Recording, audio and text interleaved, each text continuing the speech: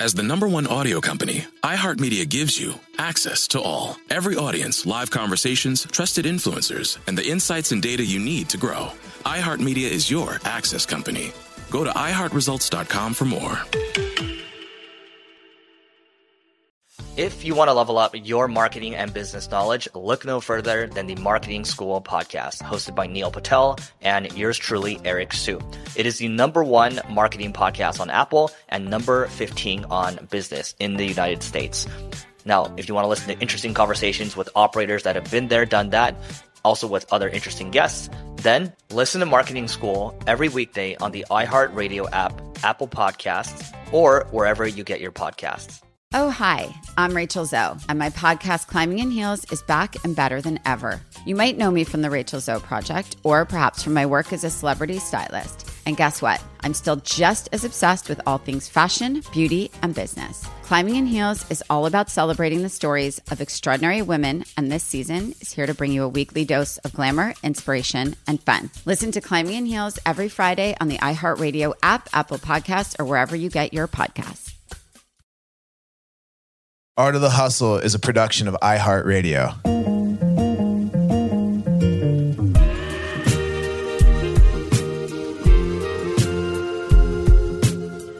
You're listening to The Art of the Hustle, the show that breaks down how some of the world's most fascinating people have hustled and learned their way into achieving great things. I'm your host, Jeff Rosenthal, co-founder of Summit. And today on the show, I had the great pleasure of chatting with George Gascon. George is a candidate for district attorney in the city of Los Angeles. George oversaw 9,000 officers as the assistant chief of the LAPD. And in 2011, after District Attorney Kamala Harris vacated her seat, he was tapped by Gavin Newsom to be the district attorney of San Francisco. Since his appointment, George has earned a national reputation as a visionary in criminal justice reform. He's been named among the top 100 lawyers in California by the Daily Journal. The Anti-Defamation League honored him with its prestigious Civil Rights Award.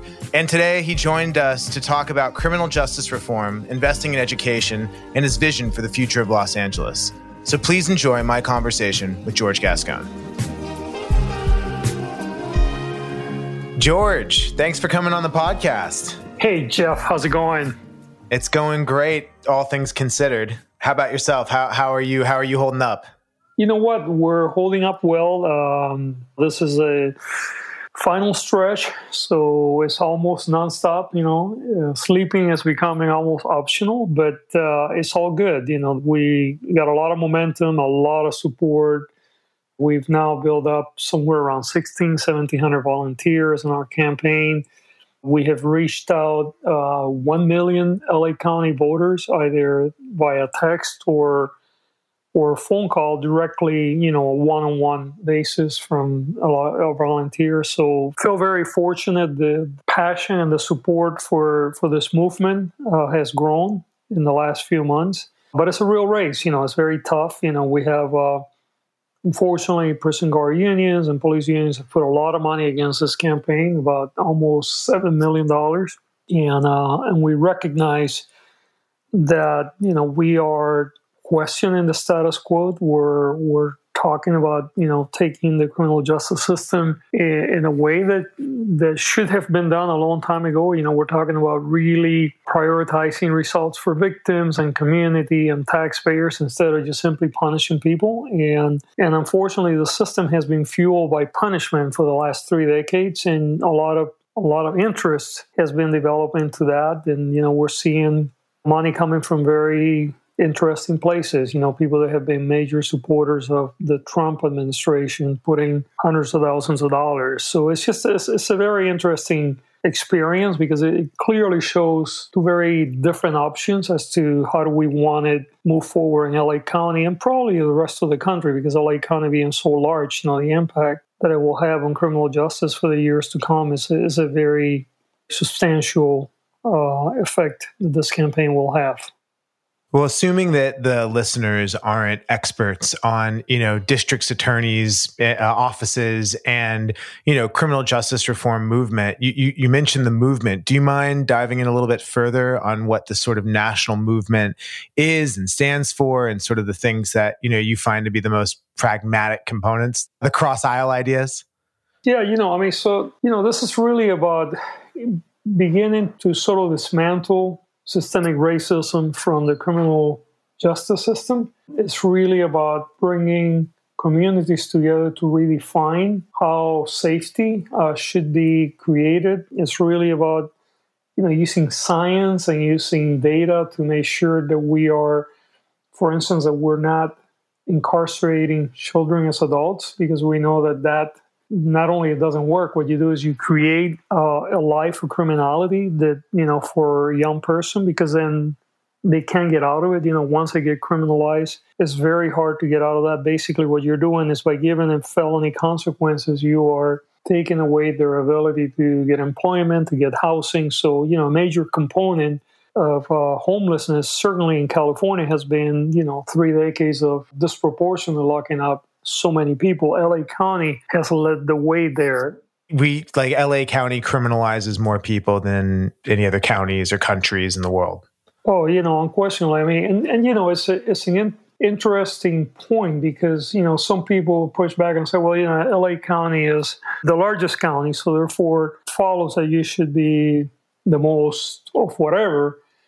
But what often people don't realize is we're talking about proportionally. Proportionally, this county criminalizes people at a higher rate than 70% of all the other counties in the state, which is a lot to say because you're in a place, you're comparing yourself to very, very conservative counties like, Riverside, San Bernardino, Orange County, 4 times the rate of San Francisco. And yet at the same time, we have seen, violent crime go up by 27% under the current administration in LA County, where we saw violent crime proportionally decrease in San Francisco with a quarter of the rate of incarceration. I tell people that if incarceration was the currency of safety, LA County would be the safest county in the country, but it is not, right? So it's that we're a jail-happy county, we're a death penalty-happy county, and that's not a good thing. We incarcerate more people, we put more people on death row, and we're very focused on punishment as opposed to getting results. And, the taxpayers are paying for that with the resources that could be applied to education and housing and other things. And certainly we're breaking up the social fabric of so many parts of our community in that process. Totally. We're paying the equivalent of what it would take to send people to college or great mental counseling and keeping them locked up. And we certainly have lost the narrative or the thread of, people paying their debt to society or trying to, better themselves in order to become valuable members of society, and have very much gotten stuck in the punishment component and not the rehabilitation component, which is just, an unfortunate signal to all of us, right? How we are with anyone is how we are with everyone. How we treat those that have hurt us and those that have it the worst in our society, definitely has it speaks volumes about what our priorities are. And I'm just, for you, you being a former assistant chief of police here in LA, former chief of police in Santa Fe, correct? San Francisco. Oh, you were chief of police in San Francisco. I'm sorry. I thought, and were you a cop in Santa Fe, or were you No, I was a chief of police in Mesa, Arizona, and then chief of police in San Francisco. Yeah. I got Arizona and New Mexico mixed up because that's such a rookie move. But the reason I mention it is because don't tell that to people in Arizona or New Mexico. They come after you. That's just really rude. Similar scenery. I don't know. It's like calling a Giants fan a Dodger fan, right? Yeah. Well, listen, you know what? It just shows that you don't play a lot of baseball. So ultimately, the reason I brought it up in the first place, George, is just because you have experience on the police side of the aisle. You were a cop here in LA. You were, chief of police. And like you said, police unions are one of the groups that are funding your opposition. So I'm curious, just from your perspective, how does this help police? Well, unfortunately, it doesn't really help police, right? What we see is prison guard unions and police unions really very focused on a very limited portion of their work and very motivated by the ability to continue to maintain the political influence that they have at a major cost to all of us as taxpayers and as members of our community, right? We don't benefit from that political influence and those, that money that is being used in a very very selfish, very money, power motivated way.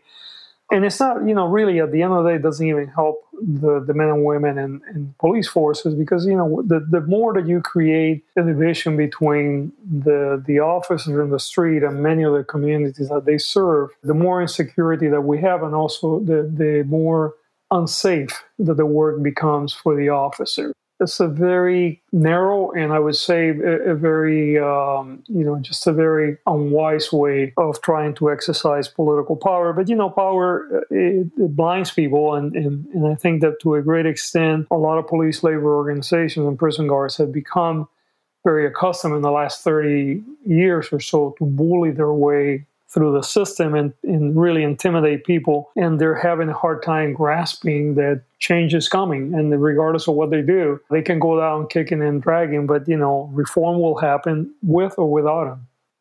I wanted you to get a little bit more granular, though, and help us understand, like, as a district attorney, what are some of the best practices that ultimately end up benefiting everybody's public safety? Yeah, absolutely. And, before I do that, I just kind of wanted...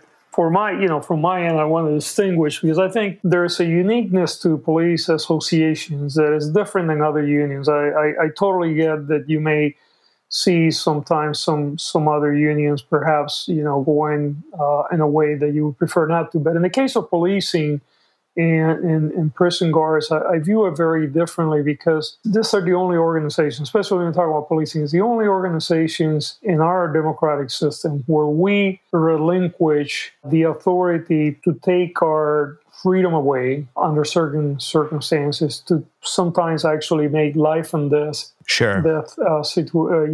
decisions. So I view it, quite frankly, in a very very different plane, just simply because the authority that we grant police officers in our system is very different than what we do for teachers or carpenters or nurses. So, I generally view those unions that, they're doing what unions do. They're protecting their labor force, and that may or may not have always a good consequence. But in the case of police unions, it's just so outside the process, right? Because they are defending in criminal courts sometimes the criminal behavior by police officers, right? They're paying for the lawyers. They're doing sometimes police officers that take a life away from someone unnecessarily or incarcerated someone. So it's just so disproportionate, the authority totally that they have.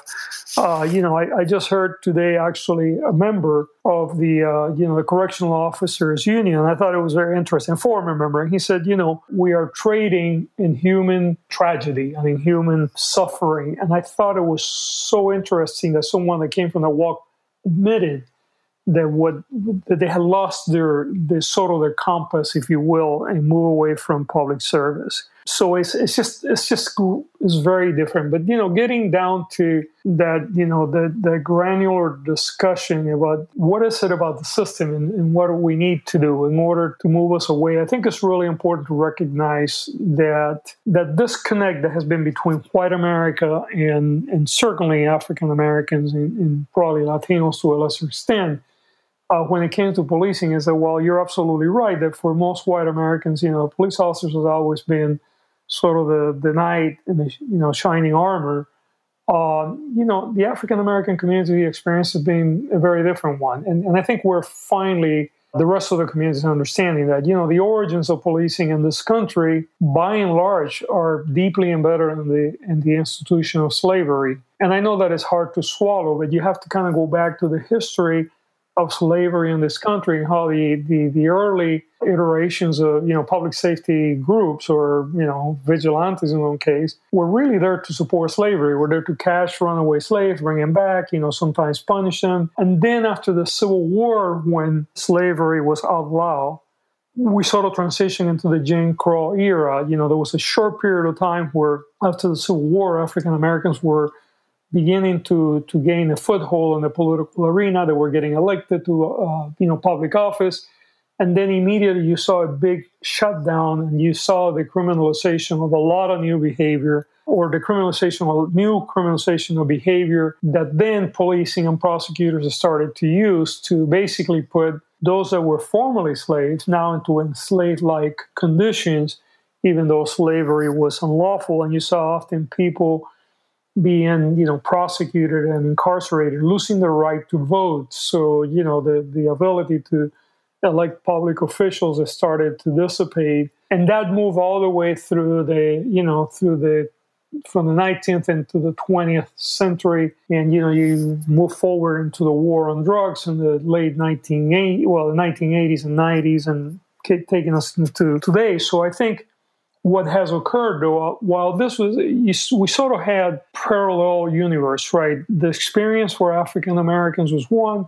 The experience with white Americans when they came to the criminal justice system was a different one. And I think what occurred, especially after George Floyd, was a reckoning, an awakening of white America that began to see what, frankly, Black America has been seeing one generation after the other. And I think that that's created a healthy conversation, which is good for everyone, including the police. Because I think, a lot of the solutions really need to come. Police needs to be a partner in this. Not necessarily the police labor organization, but police. And I think that what we're saying is, look, we need to reimagine how the system works so that it works for everybody. So we need to get rid of the vestiges and the systemic racism that has helped incarcerate and keep people in slave-like conditions for so long. And we need to take the financial incentives that the current system has by building more prisons, more jails, more prosecutors, more cops. I mean, they're huge financial rewards here. And I find it interesting when, people get very offended sometimes with the term defund the police, which it means a lot of things to different people. To me, it really means right-sizing the police. But, I tell people often, I say, you were not offended when we defunded public education or public health or social services or housing to increase the size of policing. Why is it so offensive to have a conversation around defunding some levels of policing now? And really kind of, actually, I would call just sort of dialing back to put us back to put more money into education, public health, housing, and those things that we sort of lost our way about 3 or 4 decades ago. Because what occurred in this country is we defunded so many of the services. Look, we built 22 prisons in 30 years in California and 1 public university. That, to me, was a huge defunding effort on public education, at the expense of creating a system that actually doesn't really do anything for us other than continue to perpetuate, insecurity. And to the point that you have some communities actually that began to project economically, how many jails am I going to have to build, how many prisons, based on the growth of population, especially the Black and the brown growth of population, instead of projecting and saying, how many public schools do I need to build, 10, 15 years down the line, which is very, very tragic byproduct of what we've done in the last few decades. We'll be back with more Art of the Hustle after the break.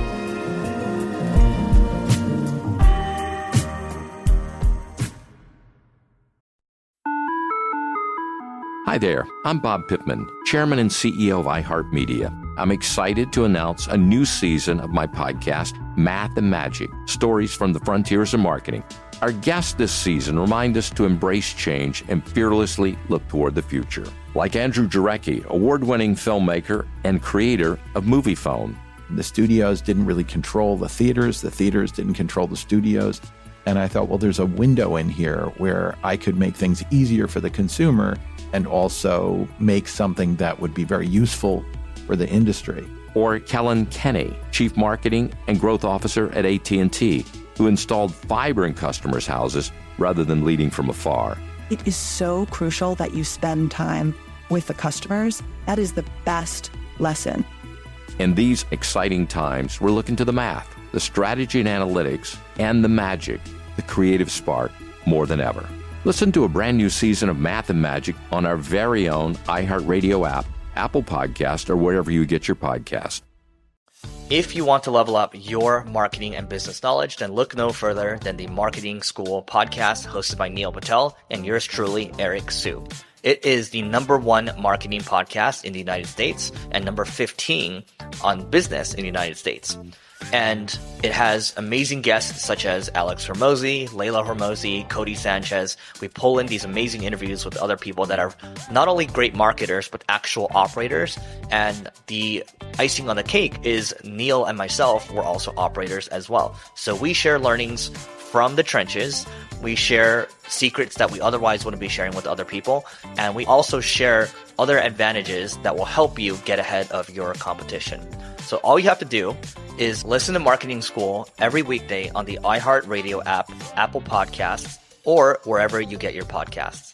Oh, hi, I'm Rachel Zoe, and I'm back for another season of my podcast, Climbing in Heels. You might know me from the Rachel Zoe Project, or perhaps from my work as a celebrity stylist. And guess what? I'm still just as fully obsessed with all things fashion, beauty, and business. My podcast, Climbing in Heels, is all about celebrating the stories of extraordinary women, and this season, we're taking things up a notch. I'll be talking to some incredible women across so many industries, from models and beauty industry stars to doctors, entrepreneurs, and TV personalities. Climbing in Heels is here to bring you a weekly dose of glamour, inspiration, and fun. Every week, listeners will be able to ask me any questions. I'm answering it all. My life is absolutely crazy with so much going on, and I'm so beyond excited to bring you along for the ride. Whether we're talking red carpet looks, current trends, or products I'm obsessed with, I'm here to be your fashion fairy godmother. Listen to Climbing in Heels every Friday on the iHeartRadio app, Apple Podcasts, or wherever you get your podcasts.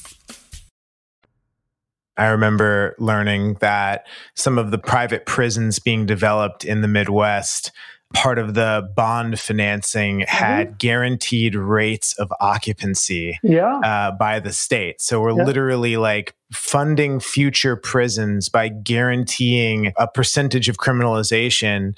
And perhaps it's just so runaway, but I just don't think that people turn to anything that has the types of consequences that crime does, either out of some sort of like mental health issue or necessity.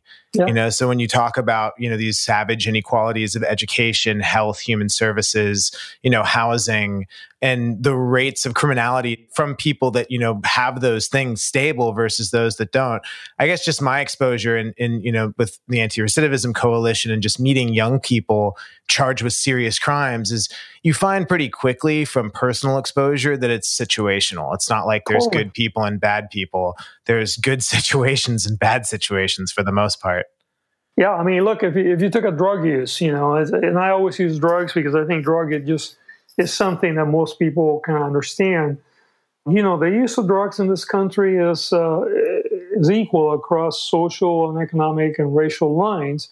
But when you look at our jails and our prisons, who are the people that get incarcerated for drug possession? And I'm talking about for personal use. I'm not talking about, you know, sales or any of the stuff. Are Black and brown people. So you have, it becomes very obvious when you look through that track alone, just the racism in the system where you have a behavior that is equally prevalent across the social, economic, and racial lines, but only a small segment of our population tends to be the one that gets penalized for it. Your critics in San Francisco, you know, would say that some of the lighter punishments or ticketed offenses versus criminal offenses have led to like an increased criminality at a higher level. Do you mind talking to that a little bit? No, of course. Yeah. So, I mean, first of all, look, I mean, let's begin by talking about violent crime. And I'm going to get down to drug use. Okay.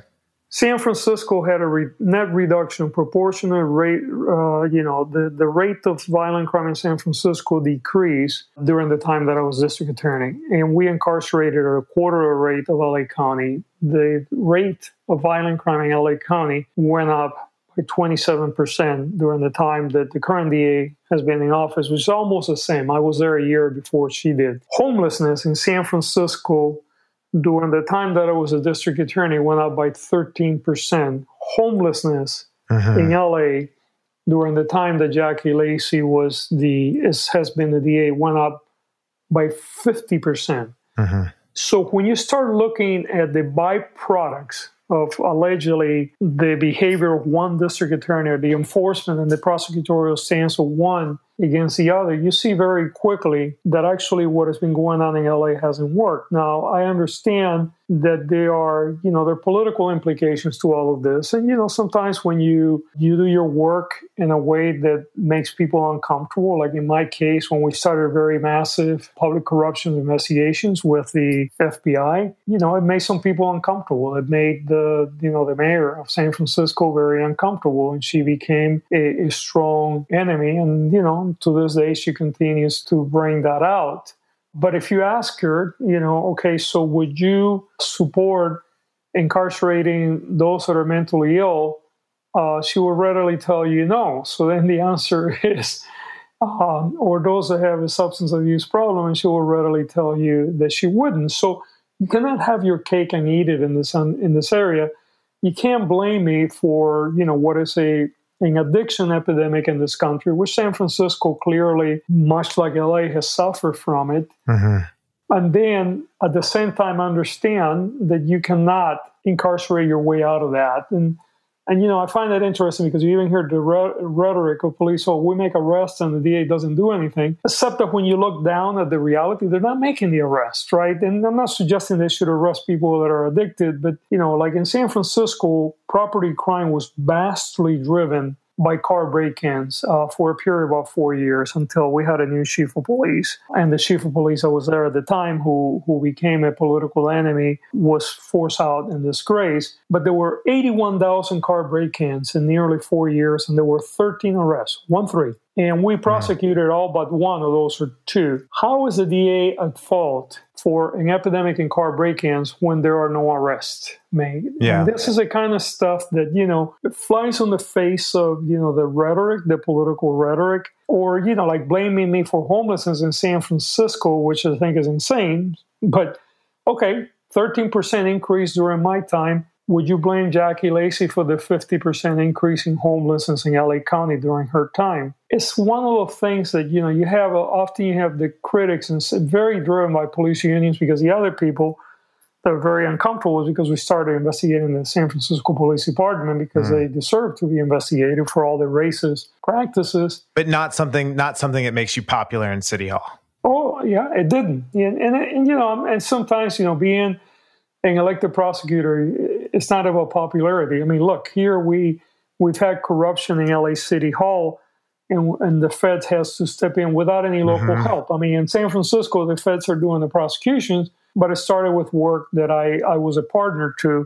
Here, the feds have to do it all alone. So much of this race has been focused on the type of criminal justice reform policies that we're talking about here. From a DA's perspective, there is a marginalized membership of society that is not serviced by our security apparatus, right? And even if we want to argue that they are, and it's a matter of perspective, it's still their perspective that they aren't. And I know that keeping people safe is the key here. And you've spoken a lot towards, that segment of the population that is, historically marginalized. Say that, you are elected.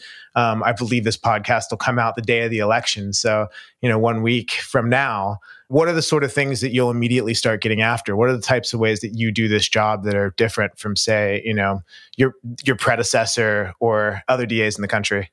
Yeah, look, I mean, the things, and there are other DAs that are doing the same kind of work that I'm doing. First, it was to recognize that you give people that commit low-level offenses high-level consequences, meaning felony consequences. What you do is you almost immediately guarantee that they're going to be jobless, and then they're going to be houseless, and then they're going to be out on the streets, and then, other things happen. So the first thing that you want to do is you want to make sure that whatever interventions that you're making, that you're not creating greater harm, right? I often say that it would be wonderful if lawyers took the Hippocratic oath. Doctors, if you become a medical doctor, one of the parts of your oath is do no harm, right? Meaning whatever intervention you're going to do, don't make it worse than when you touch that patient. But in the criminal justice system, we do harm all day long, and we do it without any regards, right? So the first thing is you need to understand what is it that you're doing and what is the downstream consequence of that, right? And that requires that you become a student of the trade, that you accept that there are scientific norms that tells you actually if you do A, B is going to occur, which a medical doctor will always try to bring into consideration. But, lawyers and certainly prosecutors, we're never thinking, okay, what happens if I take this 14-year-old and I send him to prison with adults for an offense that I could intervene without that? What would be the consequence? Nobody sits down and thinks, okay, that means that this person is going to get a felony conviction. That means they're going to be there with adults. They're going to be victimized in prison, number one. They're going to become you foreclose all other opportunities so that they'll get out of prison. Because even if you give them 20 years, if you go in at 14, 15, you're going to get out in your mid-30s. You're going to be meaner than hell. You're going to be angry. And you're going to be with not many other options other than perhaps continue to commit crimes, or not continue, start committing crimes in order to survive, because you can't get housing, you can get employment, right? So the first thing that you need to do is understand that your interventions have consequences beyond the here and now, and that you have to figure out what is the right intervention. The second thing is that you need to start addressing the root causes of crime. So when you have, for instance, if you have an epidemic in car break-ins like we did in San Francisco, and finally we had an issue for police, we started doing, in my office, I created a crime strategies unit, and we used data to really understand who were the more prolific players and what was the motivation, who was the stolen property traveling. And once we had an issue for police, we were able to go after this theft rings and immediately had almost a 20% decrease in car break-ins. So it's understanding the drivers of crime and then applying the right intervention, right? Organized crime, we have the tools for that, right? Mental health is a different tool. Substance abuse is a different tool, right? It's just really doing the heavy lifting as opposed to just sitting there passively and taking whatever the police bring through your front door and then trying to get the most punishment that you can without understanding whether that punishment is going to actually be a good thing for the community, or actually what you're doing is you're creating collateral damage that we will be paying for years to come.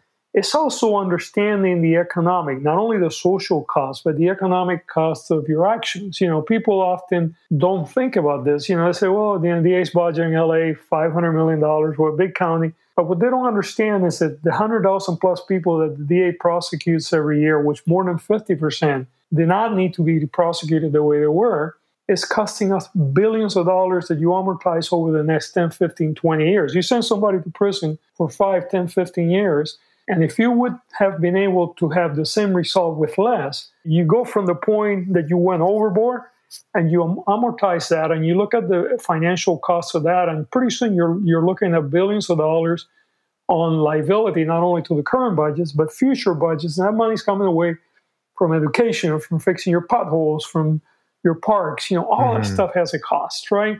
And so the point that I tried to make is that, if I were to be elected DA, we will achieve greater level of security. We would have more inclusivity. We would reduce the racial impact or the disproportionality of race in the system. But at the same time, that will increase safety for everyone. And it will provide avenues for us to be able to reinvest in other things that on the long run create greater security. Look, one of the biggest predictors that you will become a productive taxpayer and not be involved in the criminal justice system is having a college degree. But we built 22 prisons and one public university in 30 years. Wouldn't it be nice if we did it the other way around? We built 22 public universities and make a college education and trade education more available to everyone. So that's the kind of conversations that we need to start having. And where does the DA fit into that? Well, the DA fits into that by being thoughtful the way he or she uses that discretion so that we don't create greater opportunities for people to continue to commit crimes because they don't have anywhere else to go, and then provide the avenues for other players, other stakeholders, other actors in the system to be able to then have the funding necessary to do their work, which is going to make us a safer community. Art of the Hustle will be right back after this short break.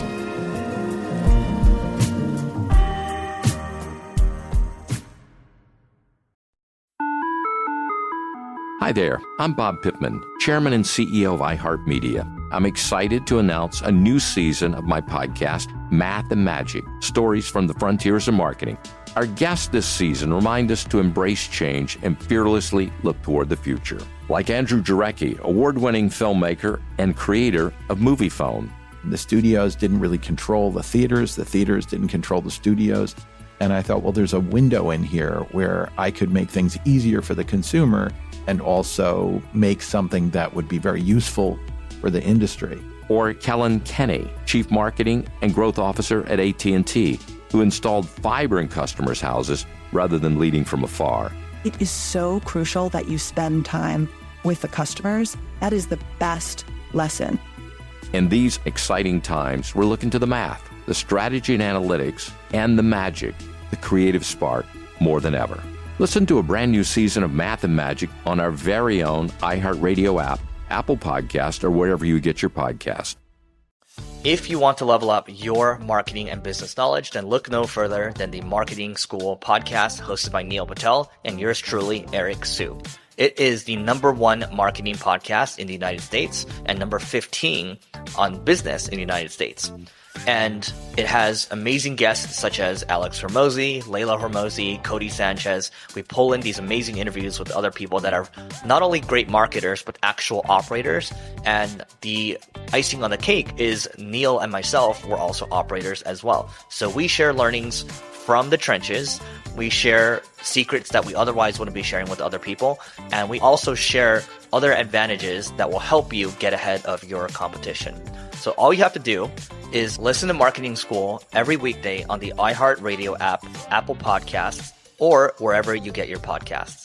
Oh, hi, I'm Rachel Zoe, and I'm back for another season of my podcast, Climbing in Heels. You might know me from the Rachel Zoe Project, or perhaps from my work as a celebrity stylist. And guess what? I'm still just as fully obsessed with all things fashion, beauty, and business. My podcast, Climbing in Heels, is all about celebrating the stories of extraordinary women, and this season, we're taking things up a notch. I'll be talking to some incredible women across so many industries, from models and beauty industry stars to doctors, entrepreneurs, and TV personalities. Climbing in Heels is here to bring you a weekly dose of glamour, inspiration, and fun. Every week, listeners will be able to ask me any questions. I'm answering it all. My life is absolutely crazy with so much going on, and I'm so beyond excited to bring you along for the ride. Whether we're talking red carpet looks, current trends, or products I'm obsessed with, I'm here to be your fashion fairy godmother. Listen to Climbing in Heels every Friday on the iHeartRadio app, Apple Podcasts, or wherever you get your podcasts.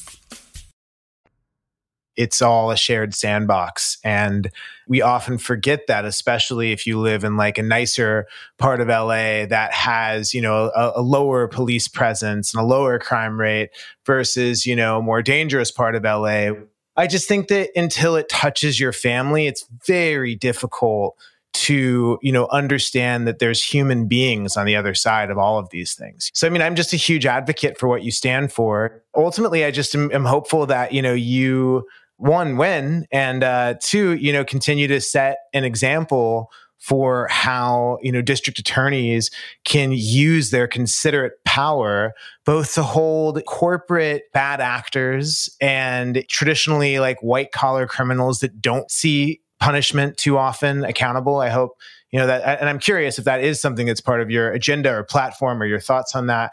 But obviously, like it's gone, the time is now. It's 2020. There hasn't been, it seems like a time where the ideas that you've been, one of the trailblazers for have been more ripe ever, Yeah. And, Jeff, I'm actually glad that you also talk about the corporate criminality, right? Because unfortunately, LA County, again, is kind of a poster case for industrial polluters. Let's just take that as one example. The fossil fuel industry has been damaging the environment in LA for generations. But what we see often is we see uncapped or improperly capped abandoned oil wells that are generally in communities that are less affluent. And the impact that has in not only the environment, but we see, one generation after another developing upper respiratory diseases that can clearly be traced to the quality of the air, or they're having unusual forms of cancer. So you have cancer clusters in some communities where increasingly scientists and researchers can say this is directly attributed to this environmental crimes. And yet we see a district attorney who could actually take action on some of the stuff, but has been completely absent. And you see, like in North County, where we had the major explosion, the gas explosions and the adjudication of that with Southern California Gas Company, without really looking deeply into the criminality that went on and actually foreclosing the capacity for many homeowners to get the redress by the way that the settlement was structured. This is the kind of, this kind of stuff that, the district attorney can play a major role on environmental justice or illegal dumping or, frankly, consumer-related theft that goes on that is not attended to by the district attorney's office. And then you have, of course, corruption in City Hall. And you see a complete abandonment, if you will, of the responsibility to play a role in how to address that. The district attorney plays so many roles beyond the traditional, what most people see maybe on television, the Perry Mason, white guy in a blue suit with a white shirt, bringing, justice to the victim. And they forget that actually prosecutor plays a role in all these other places. And even when it comes to the victims of crime, how we victimize so many people in this community by often either not prosecuting their cases or refusing to take their case if they somehow have perceived to be involving other activities, or being forced to, if they refuse to be a witness immediately, never mind that they have been traumatized and that we have a role in dealing with that, but because they may not be able to be fully cooperative because maybe the neighborhood that they live in, that could be a death sentence, and actually sometimes jailing witnesses or victims to force them to cooperate with the prosecution without any regards for the harm that we're doing, which again speaks to the whole concept of doing no harm. Basically what happens is, we have a system here that is so focused on punishment that has completely lost sight of getting good results for our community. Well, there's this example of the CIA in Pakistan posing as doctors who were going village to village to do the polio vaccinations. I don't know if you're aware of this story, but polio's on the ropes. It's like one of the next diseases to be fully eradicated from the whole planet. In fact, coronavirus has had a huge, negative impact on that. It was like on the last phases, but that's by literally in India, they vaccinated 1 billion people. They did 100 million house calls. It's just this unbelievable effort that's gone into, ridding the planet from one of these, deadly killers by posing as doctors. It created a huge backlash that we still haven't recovered from, because all it takes is one person to share that rumor. And even if only like a half dozen people experienced it, it's so salacious that, it spreads like wildfire. And so when you describe these scenarios where, a victim is turned into a defendant, or you find the bravery to take a case to the DA or to the police and then it doesn't get prosecuted, it emboldens bad behavior in such a huge way, because, it's going to have a multiplier effect on people not feeling like these systems are there to protect them. It in fact enforces the exact opposite, which emboldens these bad actors into thinking that they can take advantage of people. Yeah. As a citizen, a few things that I will say: we certainly ban the box with any of our companies that we work with. And that's a practice of just not having a checkbox as to whether or not someone is or was a felon. The idea being that, they serve their debt to society and should be able to move on with their lives. And then I'm just curious, what are the other things? Of course, you're going to say, vote for you, but like as private citizens, as we, want to get involved more in, criminal justice reform, what do you recommend? What are resources that we can use to educate ourselves, and who can we support, or how can we show up? Yeah, well, certainly, Jeff, you brought up a really good example of, smart business practices, right? The banning the box, right? Which some people fought it like crazy, and still do in some communities. But when you insist on people telling you what their criminal history was before in order to get sometimes pretty non-consequential employment, other than the fact, consequential to the person that will get a paycheck, but not anything, you're not talking about national security or risking anything else. What you do is you foreclose the ability for those people to pay taxes, have a good job, get housing, all the good things that then actually create a better environment for all of us. So, just creating or pushing for good public policies that impact all of us in the long run are important. But that, how people can get involved. Obviously, we have an election up in 6 days on a wake up, and if you haven't voted yet, you really need to do so. And this is one of those elections that I would say that that there are existential issues on the ballot, right, all the way from the presidential to certainly if you're an LA County resident to how the criminal justice system behaves. If you have come to the conclusion that we need to do something about systemic racism, that we need to end mass incarceration, that we need to invest more in education and public health and all that stuff, then this DA's race will be very important to you. So voting and telling others would be very important. But then past the election, it's really to the extent that you can. And listen, I get that we are all busy and sometimes there is no bandwidth, but to the extent that you can, I would say at minimum, continue to stay informed. Go look for the information out there. And, nothing against Facebook or Twitter or Instagram, but don't use that as your unique, your only source of, information.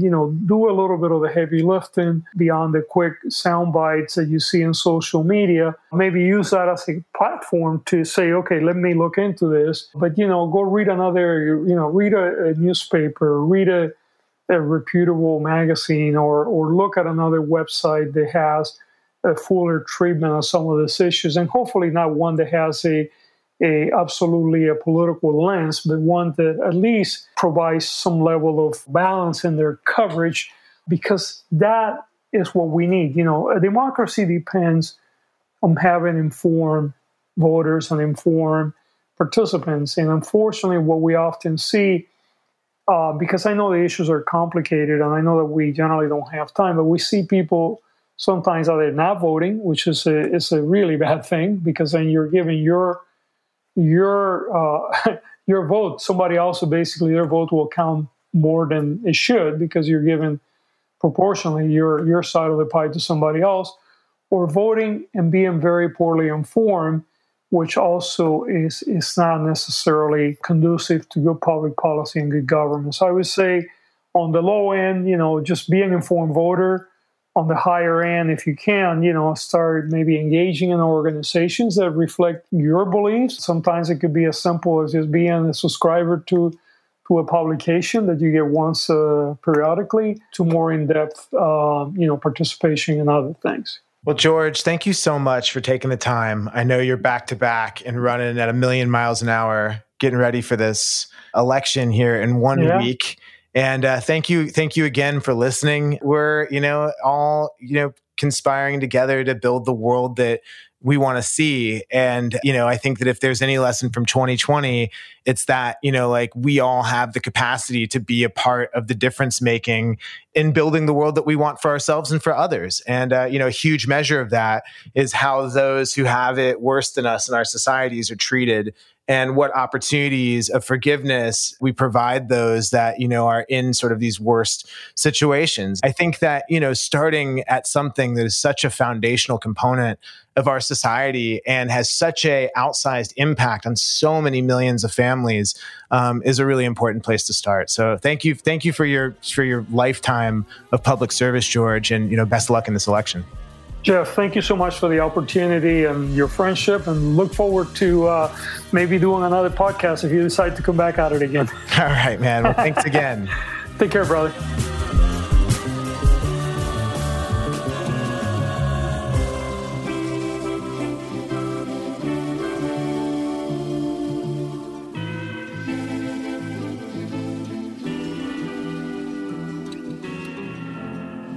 For more podcasts from iHeartRadio, visit the iHeartRadio app, Apple Podcasts, or wherever you listen to your favorite shows. If you want to level up your marketing and business knowledge, look no further than the Marketing School podcast, hosted by Neil Patel and yours truly, Eric Su. It is the #1 marketing podcast on Apple and number 15 on business in the United States. Now, if you want to listen to interesting conversations with operators that have been there, done that, also with other interesting guests, then listen to Marketing School every weekday on the iHeartRadio app, Apple Podcasts, or wherever you get your podcasts. Oh, hi, I'm Rachel Zoe, and my podcast, Climbing in Heels, is back and better than ever. You might know me from the Rachel Zoe Project, or perhaps from my work as a celebrity stylist. And guess what? I'm still just as obsessed with all things fashion, beauty, and business. Climbing in Heels is all about celebrating the stories of extraordinary women, and this season is here to bring you a weekly dose of glamour, inspiration, and fun. Listen to Climbing in Heels every Friday on the iHeartRadio app, Apple Podcasts, or wherever you get your podcasts. Hi there, I'm Bob Pittman, Chairman and CEO of iHeartMedia. I'm excited to announce a new season of my podcast, Math and Magic, Stories from the Frontiers of Marketing. Our guests this season show us big risk can yield big rewards, like Rob Riley, the creative head of one of the world's leading advertising firms. I try to create environments where anybody can say anything without any judgment. Listen to a brand new season of Math and Magic on our very own iHeartRadio app, Apple Podcast, or wherever you get your podcast.